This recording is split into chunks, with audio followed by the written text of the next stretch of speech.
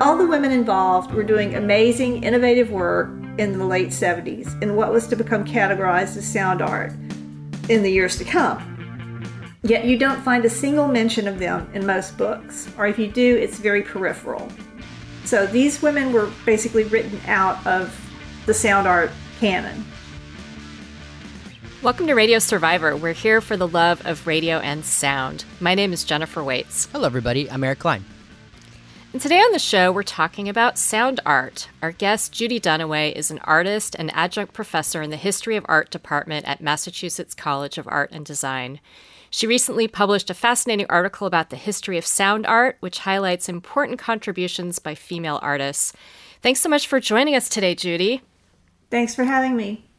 So I thought we would start with the basics, and I was hoping you could explain to us what sound art is.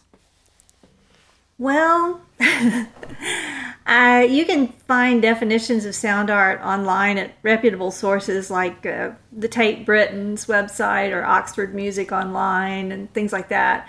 I've not been so interested in defining it as I have been interested in looking at the etymology of the term, how the term evolved. I mean, like, what is a hamburger? Is it a beef patty or is it beef and pork? I mean, it does say ham, right? Does it require a bun to be called a hamburger? That's so really wonderful, this type of thinking is kind of circular and boring to me. So because, gaining control of a term has a certain exclusionary hierarchical power, like a restaurant claiming to serve the original hamburger recipe or, the original Ray's Pizza. If you've ever been to New York, there's like hundreds of restaurants that claim to have the original Ray's Pizza. I would rather look at how the term evolved, and to me that says more about it. So the history of the term makes these kind of power structures evolving out of people co-opting the term more clear. Okay, so the absolute earliest use I found of the term used in print, the term sound art, as, a hybrid term, two words together, sound art. The earliest use I found in print to describe an artistic work is from a very obscure writer named Ernest Leogrand. And he was writing a piece about the artist Max Neuhaus in the New York Sunday News, which was later to become the New York Daily News. But he was writing this in 1973. Now, Mr. Leogrand was a generic arts reporter who wrote about everything from movies to disco clubs. I found a review he did of Studio 54. Nice, I love that.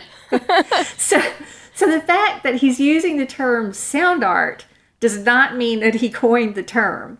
What it means is he's reflecting back his conversations with Max Neuhaus about the Neuhaus piece, Walkthrough, which was a sound installation in a subway station in New York City at the time. And Leogrand was talking to Neuhaus about this piece, and Neuhaus was using this term.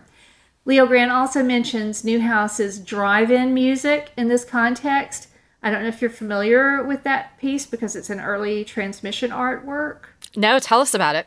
Well, this is kind of a digression, but right. It was, and again, now I love digressions here on radio. I don't remember all the details, but it was an art gallery in upstate New York, and you would go to the gallery and get the directions of where you were to drive, and you drove down this strip of highway near the gallery, and Max Neuhaus had installed, I don't know how many, I want to say like 10 or 15 different little low-power radio transmitters along the sides of the highway, so that when you tuned into a certain frequency, as you passed these different transmitters, you would hear tones.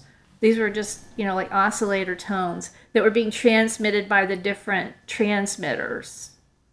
So you sort of heard this piece as you drove along the highway as the different little transmitters faded in and out. That is so amazing. That is like exactly the kind of thing that we love hearing about on this show. I definitely want to research that more. That's so cool. So we made you. It's called drive-in music. Anyway, but I digressed. Anyway, we were talking about the term sound art. And so right. Ernest Leogrand, this guy who, was usually at the movies or Studio 54, he's gone down in the subway. This weird artist is like making this piece in the subway. It was, making some kind of sounds in the subway. And it was called, again, what did I say? It was called Walkthrough. And so Leogrand is interviewing Max Neuhaus, and Max Neuhaus is using the term sound art. Well, that's the first incident that I can find of it in print. Now, this jives with my conversations with the late William Hellerman, who was a friend of Neuhaus's, who told me that Max Neuhaus had adopted the term in the 1970s to describe his work. Now, I don't know if Max Neuhaus coined the term, probably not, but he certainly co-opted it. So the term was also apparently being applied to sound poetry around that time, and maybe experimental music as well. A lot of people have referred to 1974's Something Else yearbook, which was a series of the Something Else yearbooks were put out by this guy, Dick Higgins, that was involved with Fluxus. Anyway, so this was actually the very last one of 1974, and it had the term sound art on the cover along with a lot of other descriptive categories. So it doesn't tell you which works go in which categories, and there are a massive number of works in that book, but the book includes sound poetry, a Fluxus sound piece, and it also includes I Am Sitting in a Room by Alvin Lucier and a Sonic Meditation by Pauline Oliveira, so, could be loosely applied to any of those things. But anyway, I haven't nailed down any hard documentation before Ernest Leogrand. I say that one day I'd like to write an article about Leogrand himself because he seems to be a rather tragic character who was immersed in the New York City arts and club scenes, and he never married, and he died in the early 80s, which has certain implications. And then he just sort of disappears in the ether. So anyway. Yeah, it must be fascinating going down all these different research rabbit holes. Another important character in like that lost generation. Yeah, and just it's the joy of working in an archive, right? Such a boring looking place, but so much cool stuff you find. So much magic in there. Yeah, it's fascinating to me all these different ways that sound art could be understood, and that it's coming from a variety of disciplines potentially. And I'm curious what got you interested initially into sound art. Well, that's pretty broad, but I guess I would start with my work as a guitar player. I'd started out with an interest in folk music when I was a kid, and then that moved on to classical, and also I dabbled around with jazz, like those, I don't know if you ever heard of those Jamie Aebersold +1 things, where you play jazz along with the record. Anyway, so I was doing all that. But I was really young, teenager, and then I just bailed on everything. I grew up in Mississippi, so I needed to get the hell out of Mississippi because it's a ridiculously oppressive and backward place even today. So I got on a bus and I came to New York City.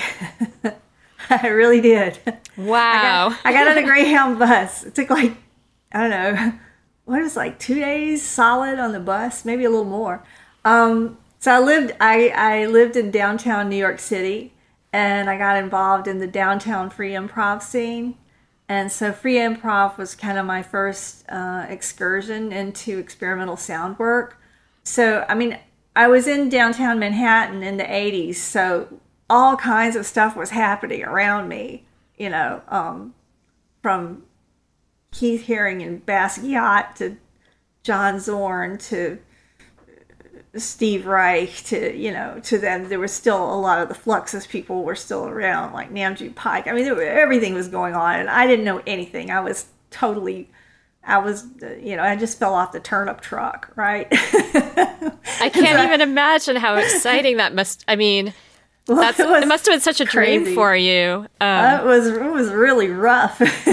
It was really harsh. Wow. It was a really harsh place. But I learned about avant-garde music on the streets, literally.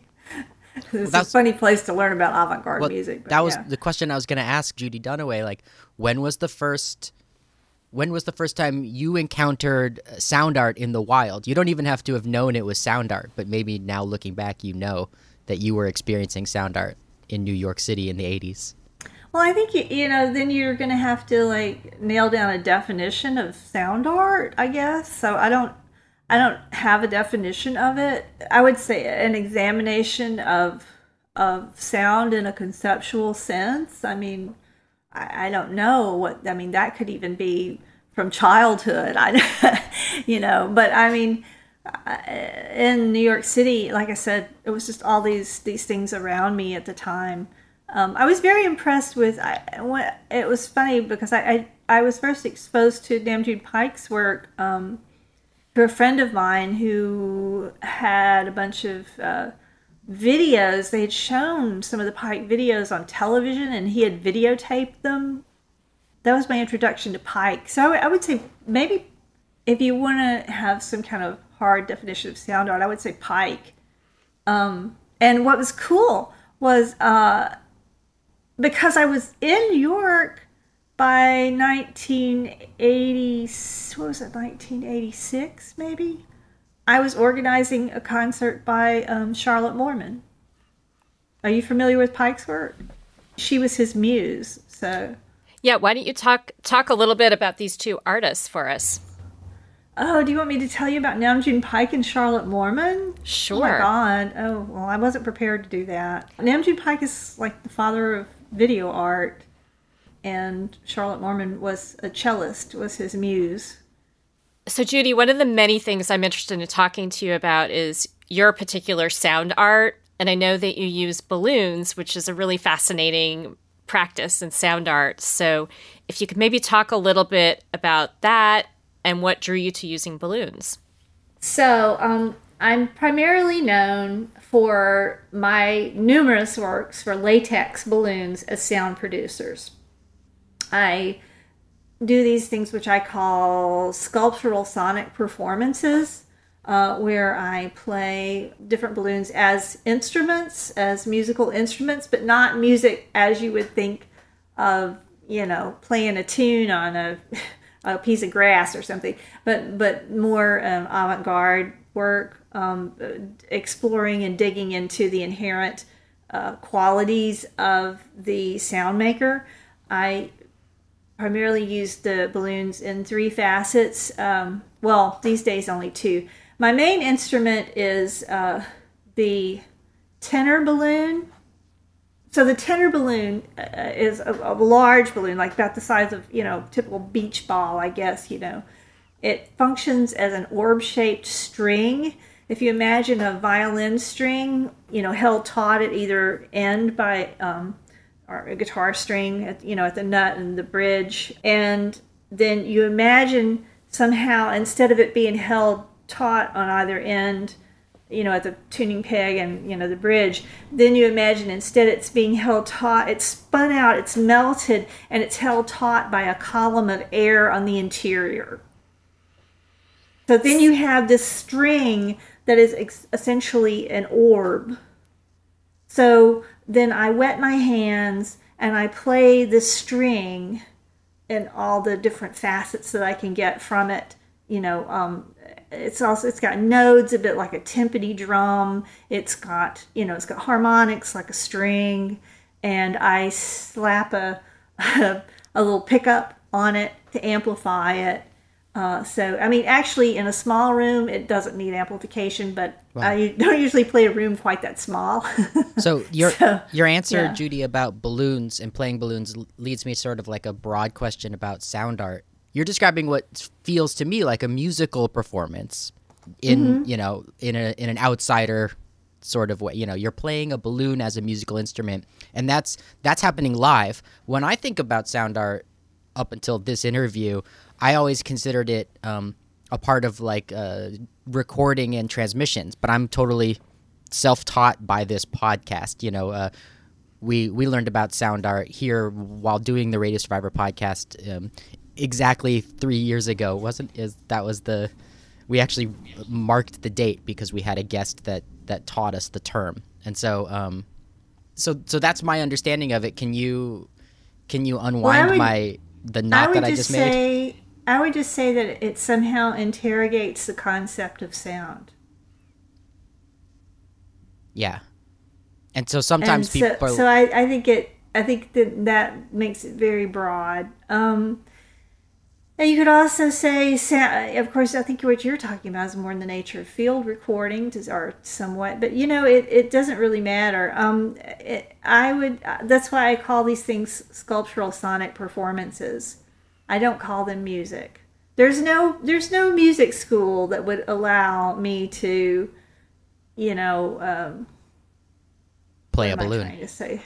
Play a balloon. Learn. Yeah, right. It's not taken seriously. I mean, they're not going to hire me to come in and teach the students to play the balloon, and they're not going to. Anyway, but I mean, beyond that, I just have to explain more about my practice for you to understand that. Okay. So. Anyway, so yeah, I perform with them, and I also do sound installations, so that might be more what you think of as sound art.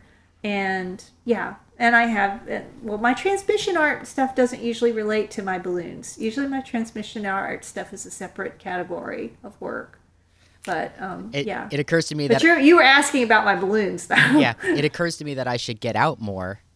Because the more I left my house, the more I would understand sound art to be a live performance, not just a recording that I get to access. I'll get more into that. Maybe I'll get more into that as I explain things. So the original question was what drew me to using balloons, and people are always asking me, "Why do you play balloons? Why balloons? Why balloons?" Everybody asks that.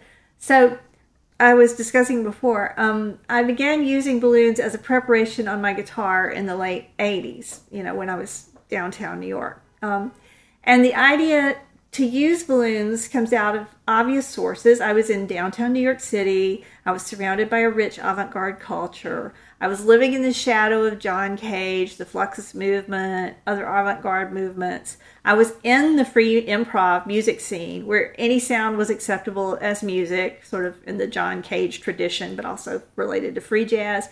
But why did they become a singular focus? So here's the short version. So what drove me to make balloons more than just a sound maker in my arsenal of effects and to make them a singular focus was the AIDS crisis. In the late 80s and early 90s, I was living in New York City, and many people, including my friends, were dying from AIDS. And no one knew how to prevent the spread of the disease. And then it was discovered that latex condoms could prevent people from contracting HIV. Right. Now, this was when my obsession with using latex balloons as sound conduits began. I trace it back to that in reflection. Because repression had been a major factor in delaying the dissemination of proper information about prevention. So I knew that I had to approach these balloons without any inhibition. So this non-judgmental relationship to sound and how that manifests in a visual sense remains the cornerstone of my work. And I think that's the core of it. Though, of course, balloons are just an incredible sound maker. I mean, they're very rich. I mean, and why play guitar when I could play a balloon? I mean, there were a lot of circumstantial events that made that path more attractive. For example, there are a lot more guitar players than balloon players, right? And people were just interested in what I was doing, and opportunities were presenting themselves. But I think without that fire under ass specter of death, and without that psychosexual artistic thing, and the need to have something that gave me a medium free of inhibition, I don't think I would have had that passion to stick with them. But I think that there's a certain feminist aspect to my work, there's a certain aspect to my work that is more than someone playing a violin. It's a separate history. It's a history. It's free of tradition. That makes sense. Yeah, I think that's incredibly beautiful too, the way you articulated that.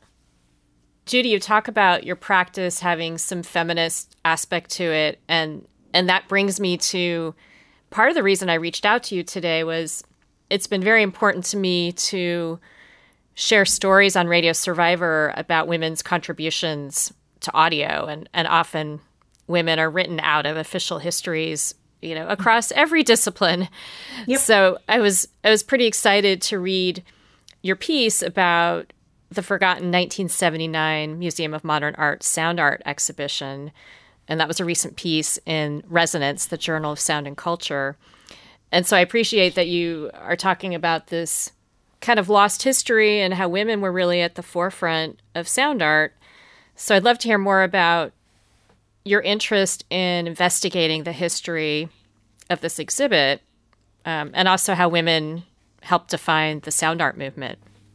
Okay, so earlier in the interview, I was talking about the history of the term sound art. Okay, so the first instance of the hybrid term sound art used as the title of an exhibition at a major museum, all those qualifiers, was an exhibition called Sound Art. Sound Art. That's it.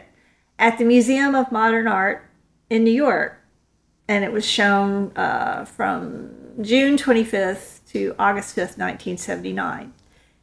And curator Barbara London selected the work of 3 women artists as examples of this new form, even though it wasn't marketed as a feminist exhibition in any way. I think that's pretty cool in and of itself. Yeah. So the 3 women that she chose were Maggie Payne, Connie Beckley, and Julia Hayward. Maggie Payne created multi-speaker works that utilize space in a sculptural fashion.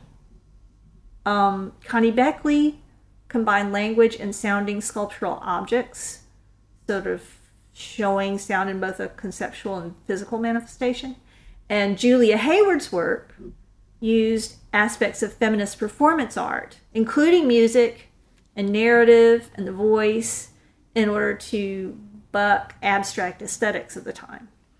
So in the sound art exhibition, Barbara London stakes out 3 main tributaries of what was then and has since then been called sound art.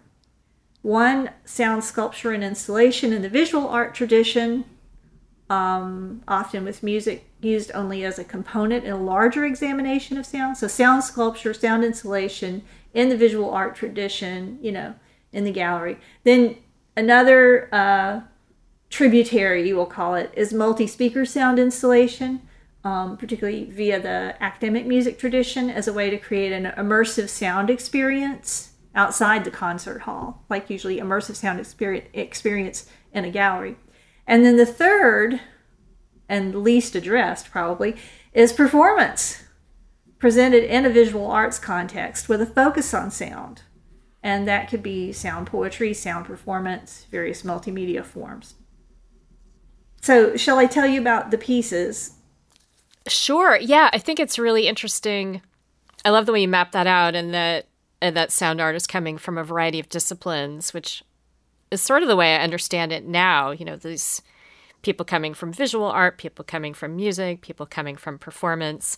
And it's very interesting how it's all coming together in this exhibition. The pieces were, Connie Beckley's The Note, which it's a beautiful piece. It's a speaker, a driver, if you know what a driver is, just the guts of a speaker inside a big glass bottle sitting on top of a plinth, kind of like a ship in a bottle. But instead it's a speaker in a bottle. And then there's also a speaker on the wall. And there's this interchange between this panning between the speaker and the wall and the speaker inside the bottle, and a text that goes with it. And I can't just describe it to you easily, but it's a really beautiful piece. So it has a visual element and a sound element, very much conceptually related to each other. And sound is the cornerstone of that work.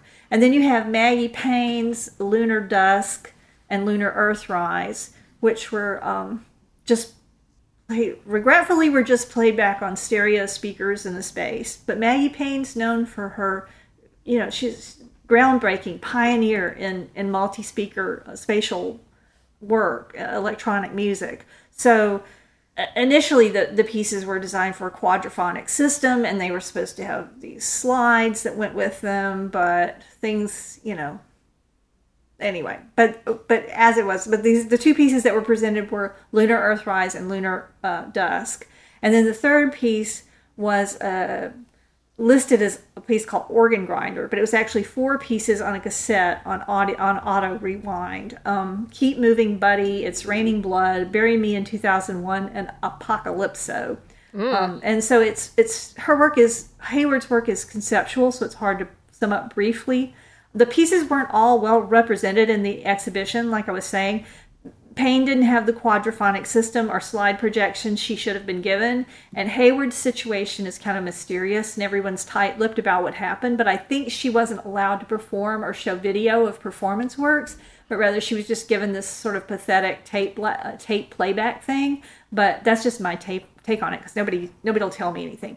But her performance and video work are quote-unquote sound art in the truest sense, and that they are conceptual examinations of sound.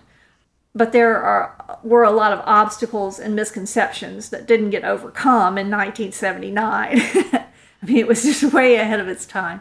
And Beckley's work was probably the most accurately represented. Payne's work was so strong that it worked with the 2-speaker playback and no visual material. I don't know if you know the answer to this question, but I'm curious, because you were talking about, Maggie Payne, she had wanted to have the quadraphonic sound. Do you think there were challenges in a visual art gallery in figuring out how to do all the audio visual that was important to these pieces? I think it's more complicated than that. I'm making up drama in my head, but I'm imagining that women who are experts at setting up sound in public were not treated like experts by I'm going to just go out on a limb and assume that the people who had jobs at the museum to set up a speaker were men who might have not made them feel welcome or comfortable to set up their own speaker.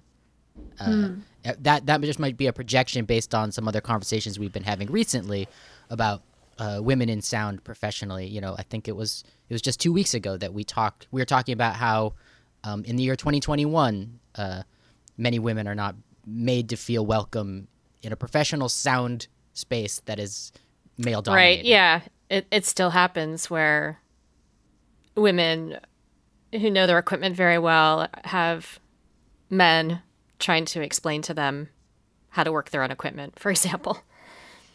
You're telling me. Yeah. I'm sure this is not a surprise. But yeah, it's interesting. It sounds like you've really had to reconstruct what happened because, this is your work in this piece, in this written piece about this exhibit, is you really had to dive in and excavate these stories of this exhibit. There were all kinds of issues. One, that the museum didn't have any concept of sound art. I mean, so the curator, Barbara London, was kind of trying to sell this idea to them. I think she didn't want to present it in a way that they misconstrued it as another art form. So I think she was dealing with that and she didn't want the audience to misconstrue it as another art form. So I think there was some hesitation in having visual elements. Interesting. So I think she was perhaps too cautious in that sense, because now we know after, 40 years later that, of course, the visual element can be very supportive of the concept of sound. So I think there was the element of that. And also I think because it was this new form that, it was a low priority for MoMA at the time. And I don't think they gave it as much attention and probably money and resources as it could have had, And yeah, I mean, I think Maggie Payne didn't push to have it quadraphonic. When they told her, oh, well, we just have two speakers, then she was like, okay, I'll mix it down to two. And she did a hell of a job. It sounds like quad when you hear it. It's so good. Wow. She's like, I'll show you.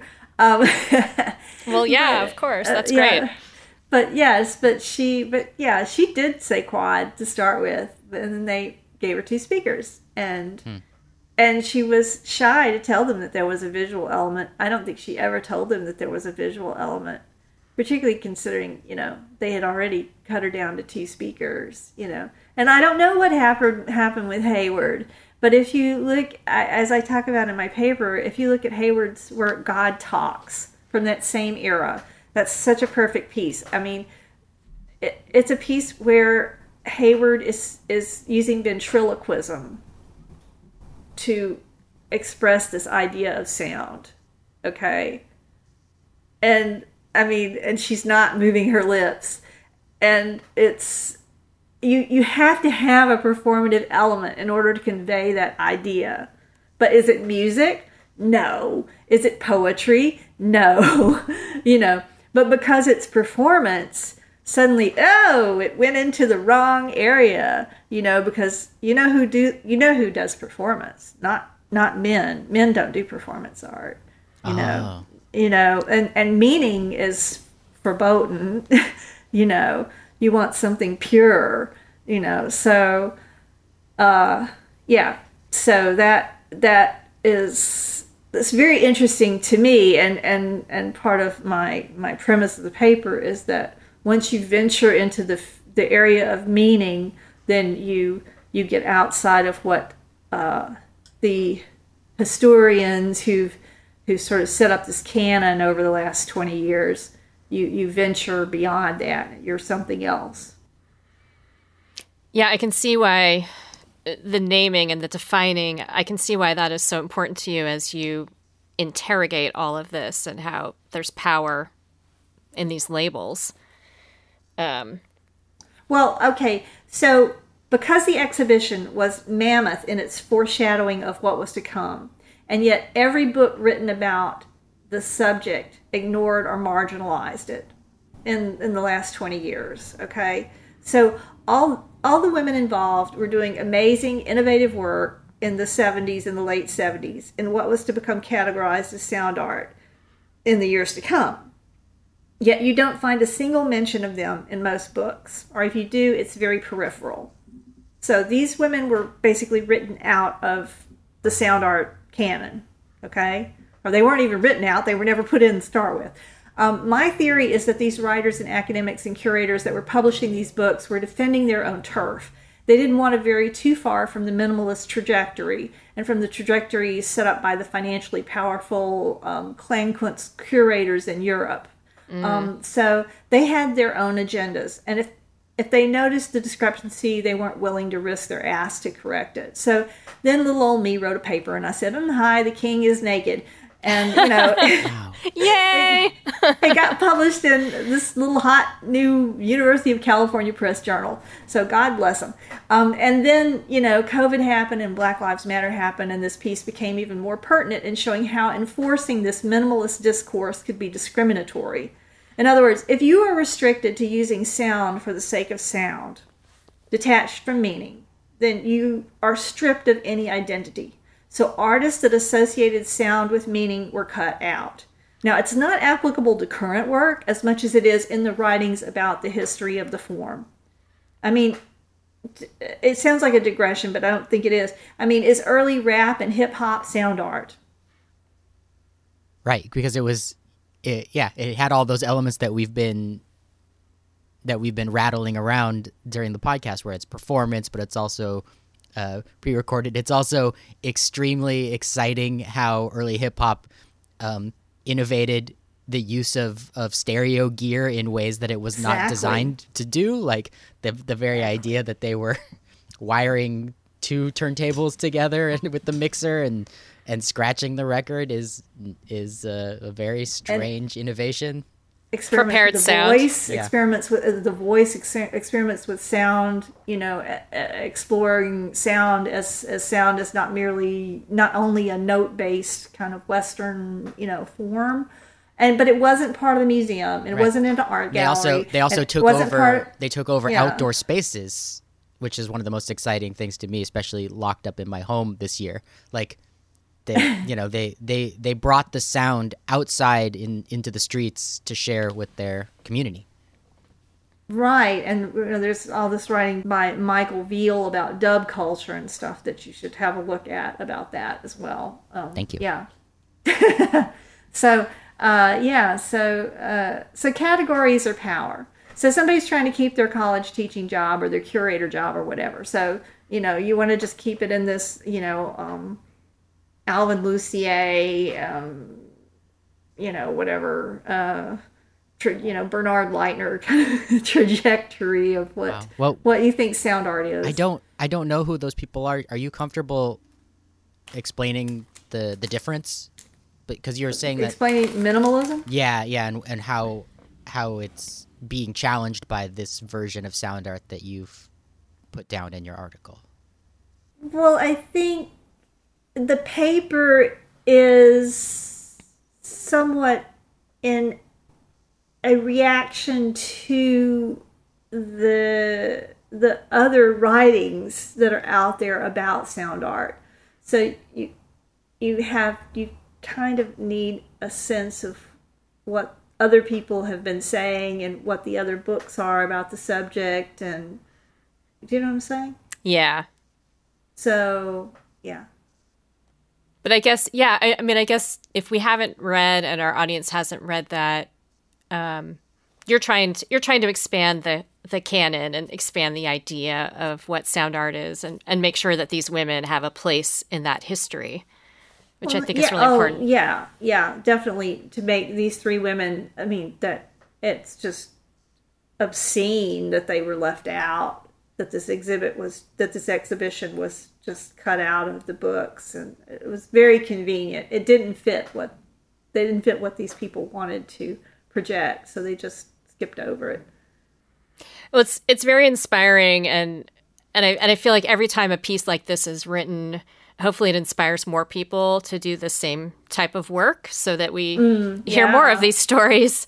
Yeah. So we have that rich history about women's contributions. So thank you. I appreciate it. I appreciate learning about these artists. And I'm going to take like a little bit of a left turn, because I'm also excited to talk to you a bit about transmission art. And, we've been talking a lot about all these definitions of sound art. And I guess, on Radio Survivor, we are interested in all sorts of audio art, and that can take a lot of different forms, one of which is transmission art. And so I was excited to hear about this project you did in the 90s, Duo for Radio Stations, where you were involved. There were performances over WFMU and WKCR simultaneously. And there are aspects of it where it was kind of a fake radio show, but you also had these dual streams that listeners could tune into simultaneously. So I'm wondering if you could take us back a little bit and talk about what this was, because I don't know if I've heard of many projects like this where you would listen to two radio stations at the same time to get this kind of cohesive artistic experience, and I love the idea. Well, like I was talking about earlier with the Charlotte Mormon thing, even though you didn't know who Charlotte Mormon was, but as I was talking about, like one week I'm learning about the father of video art, Namjoon Pike, and some friend is showing me videos that he bootlegged off PBS, and then the next week I'm organizing a concert by his muse. That was New York in the 80s for me, right? So great. These opportunities are just like, So a little bit of context for Duo for Radio Stations. Okay. In the really olden days, prior to the 1980s, which I am old enough to remember, small town commercial radio stations weren't part of corporate chains.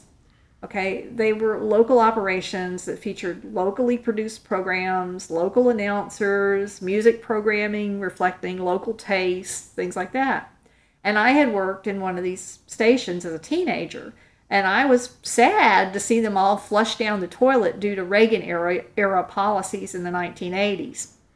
So then in the early 90s, it just so happened that, now I'm in New York, okay? So in the early 90s, it just so happened that I had friends working at two nonprofit radio stations in the same broadcasting area in New York City who had shows at the same time.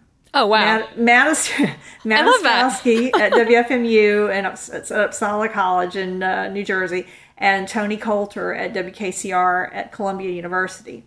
And things were still freewheeling enough back then that I was able to commandeer both shows in order to produce my piece, Duo for Radio Stations. And like you said, I think, it was this surrealist version of a half-hour live radio show on one of the old local small-town radio stations. It had commercials, it had a talk show, it had jingles, it had a gospel group at the end, but it was all done in this non-typical way, reflective of the avant-garde scene that surrounded me at the time. So, like you said, it exists as two separate pieces, one on FMU, one at KCR, or you could listen to it as a single work experience by listening to both stations at the same time. And the piece involved 14 live musicians. One group at FMU, one at KCR. I also had 20 tape creations that were used, like a certain number, at each station. I also had a guy named Tamio Shirashi, very interesting saxophone player who was in Japan at the time. I known him, he was in New York, and he'd gone back to Japan, and he called me at like 4 a.m. from a bar in Tokyo to play saxophone and sing in this piece. So that's like another element of transmission art. I love that. And stations at the time were doing more things over the phone like that. So I love that you incorporated that too. That's so great.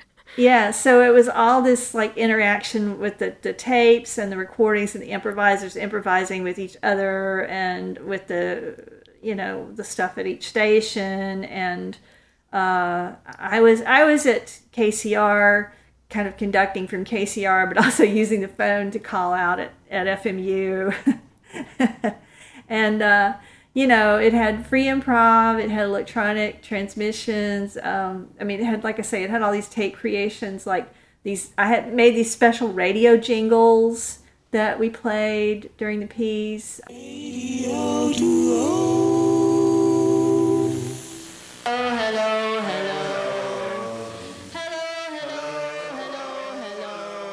Was it like entirely separate pieces happening on each station, or?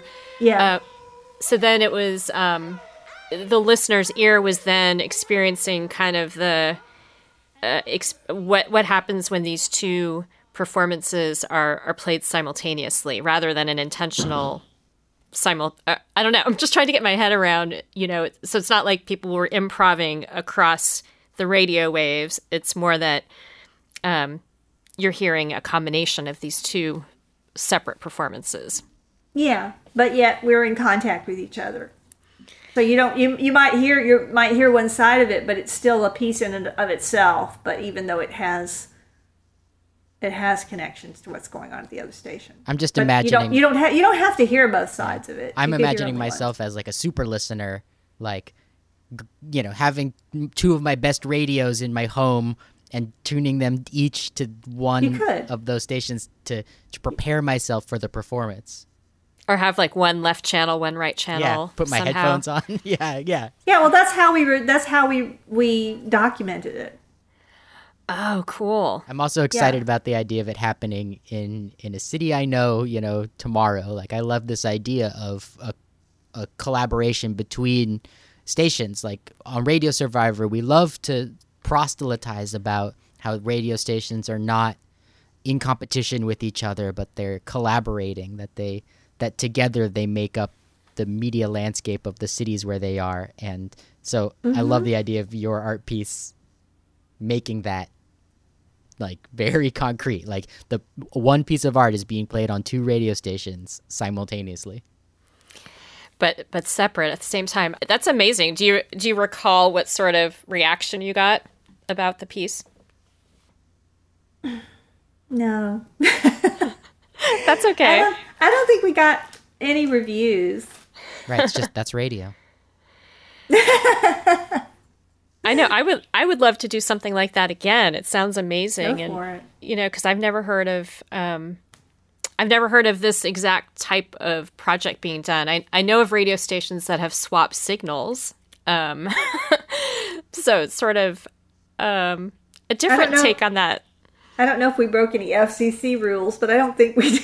I don't think we did. Yeah. How funny. And yeah, and probably not. It seems 100% legit. Most listeners would think you're referring to swear words, but you mean like if you broadcast the wrong call letters on the opposite station. That's so yeah. We know that, Amanda Don Christie, a former guest on Radio Survivor who taught Jennifer and I a whole lot about transmission arts during that interview, performed a 9 radio station piece of music that was actually that went out on mostly on shortwave stations. I don't know if it was simultaneous, but it's reminiscent of this piece. Yours was in an earlier year, if we're keeping track, but I hope you're not.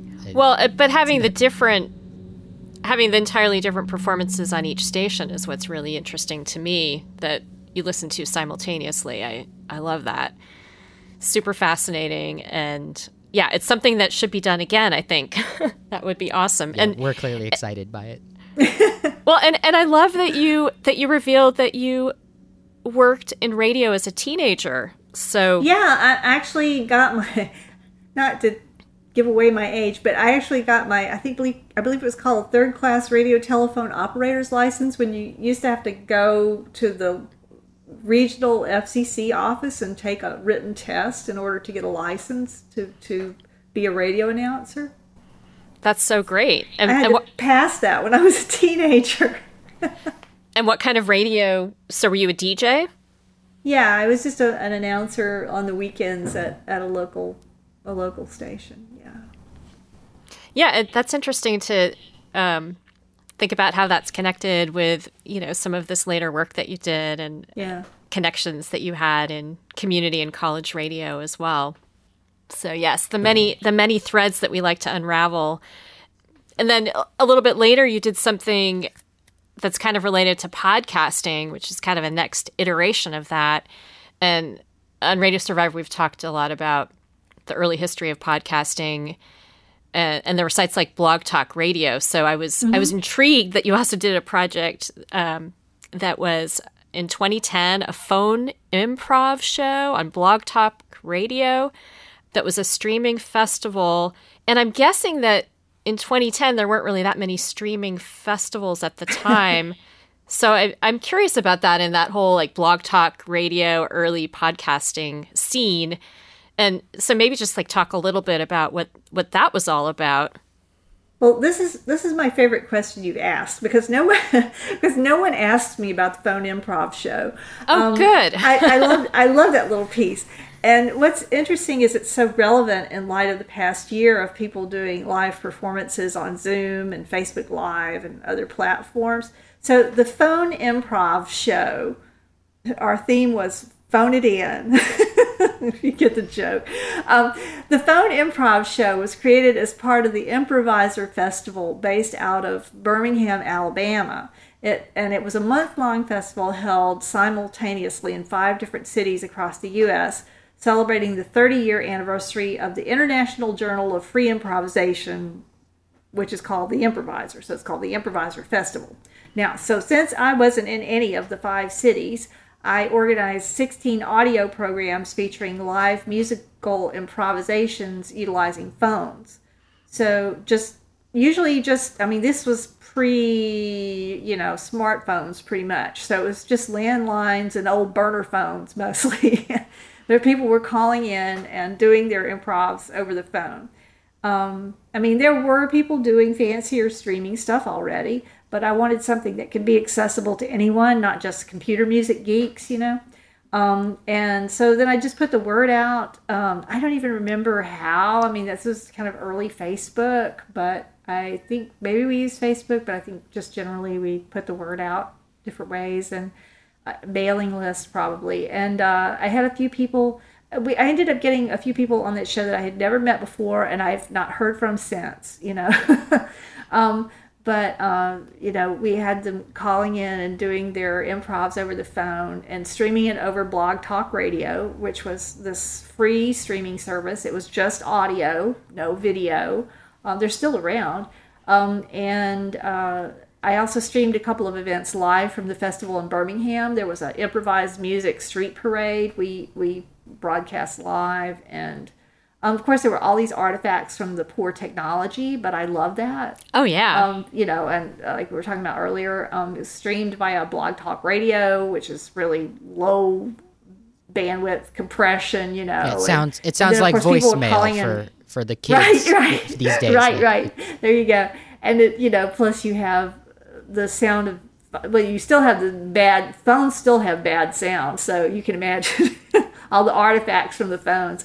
And that's just part of the charm to me. That's so when people talk about using, I don't know, Jack Trip or whatever to do high quality digital streaming, it doesn't really excite me too much, because I love that. I love all the graininess and the noise and everything. And also I didn't do phone improv show under my own name. I used a pseudonym. I call myself Generic Now Man for that.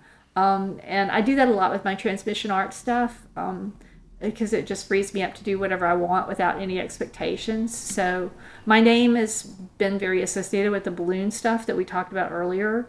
So I usually work anonymously or semi-anonymously when I do transmission or telematic things. And I did several pieces in the past year, but no one knew it was me. Ooh. So can you talk about them, or do you like to keep that secret? You would need to speak to one of my other identities, I suppose. Well, we'll have to do it. We'll have to do another show with another identity, and we'll have to use a voice changer, right? I love hearing about these older pieces, and I feel like, in this time where we're spending so much time on video, it sounds so refreshing to have a phone improv show, with our old school phones. And, you're mentioning, that you're continuing to do transmission art. What is it about transmission art that you enjoy so much, that's so freeing? Yeah, scratch that itch. Let me see. I've not been crazy about attending Zoom concerts, pretty much. I get bored really fast. I'm not so interested in imitating what exists already as I am subverting technology, though in a fun, artistic way, not a mean and destructive way. Of course. Yeah. I like over-the-air transmission because it's so accessible, and also because it's so messy and unpredictable. And I like transmission rather than internet. I like the idea that anyone with a super cheap device can tap into whatever's being broadcast. I mean, you can literally build a radio out of like a few, battery and a speaker. I've been threatening to get a ham radio for years, but that talk about rules, the FCC rules. But yeah, I mean, what was the point? I mean, why do I enjoy transmission arts? Just because of that accessibility, because of it goes outside the boundaries of what we think of. I mean, anybody, somebody driving a cab down the street, some cab driver could listen to it. You know what I'm saying? It gets into places where the art wouldn't go normally. Yeah. Anybody can have access to it. So, but also I just like the messiness of it as well. Yeah, it's been interesting talking to a number of people on the show and learning, having our ears opened about transmission art, that even things like baby monitors, that's transmission art, or, if you have a video camera that has audio hooked up to your doorbell. You know, I've used some of that on my radio show before, like, you know, because those are interesting sounds that you can incorporate into something. So yeah, I mean, to me, it's really interesting to think about all the different forms that transmission art can take.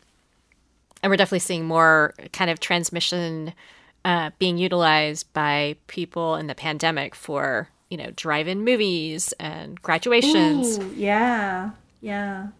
So, you know, beyond, you know, the more mainstream, I guess, uses of that.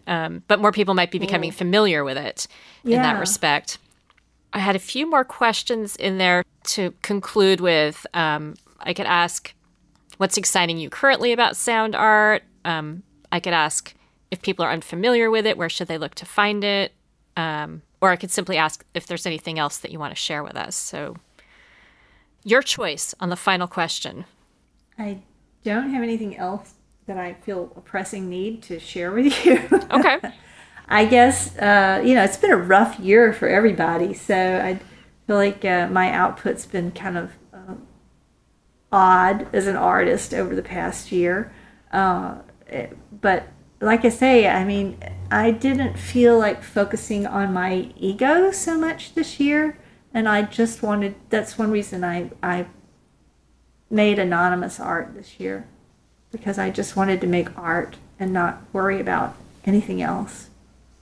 But as far as where to find, you know, other sound art, I mean, well, there's a for-profit company called Powland based in Amsterdam that represents some very nice sound sculpture works. And you can find them at shop.powland.com. And they're very focused on art objects that can be sold. So when you're thinking of sound art as a marketable form, go to powland.com. And it's actually quite good material. So, but an artist that's a bit outside that, who does a combination of installation and performative work, is, I don't know if you pronounce her first name Rai or Ri. I think it might be Ri. R-I-E Nakajima. Ri Nakajima. She's from Japan, but she's based in Europe. And I've only seen her work on video, but I absolutely love it. She makes these fragile sculptures that make quiet sounds.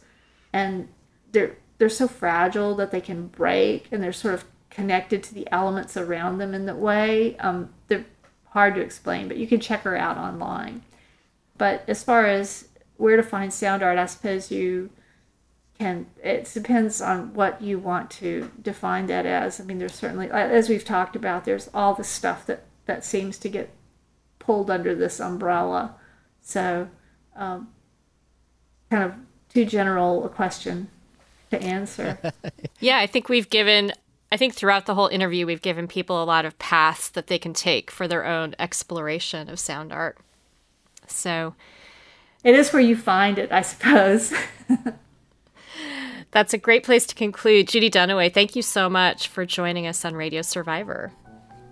Sure, thank you. Thanks for having me. Sound art is where you find it. Judy Dunaway, who's an adjunct professor in the History of Art department at Massachusetts College of Art and Design, has an article that you can read online, The Forgotten 1979 MoMA Sound Art Exhibition. Links in the show notes for today's episode of Radio Survivor. This was episode number 292. Radio Survivor is a podcast that you can subscribe to wherever you get your time-shifted radio, on the Apple Podcast Store, on the Google Podcast Store, on Stitcher, on Spotify. It's free on all these places. Subscribe. Every week we bring you news of community radio, college radio, sound art, and the like. On behalf of Jennifer Waits, who produced today's episode, my name is Eric Klein. Thank you so much for listening. We'll see you next week.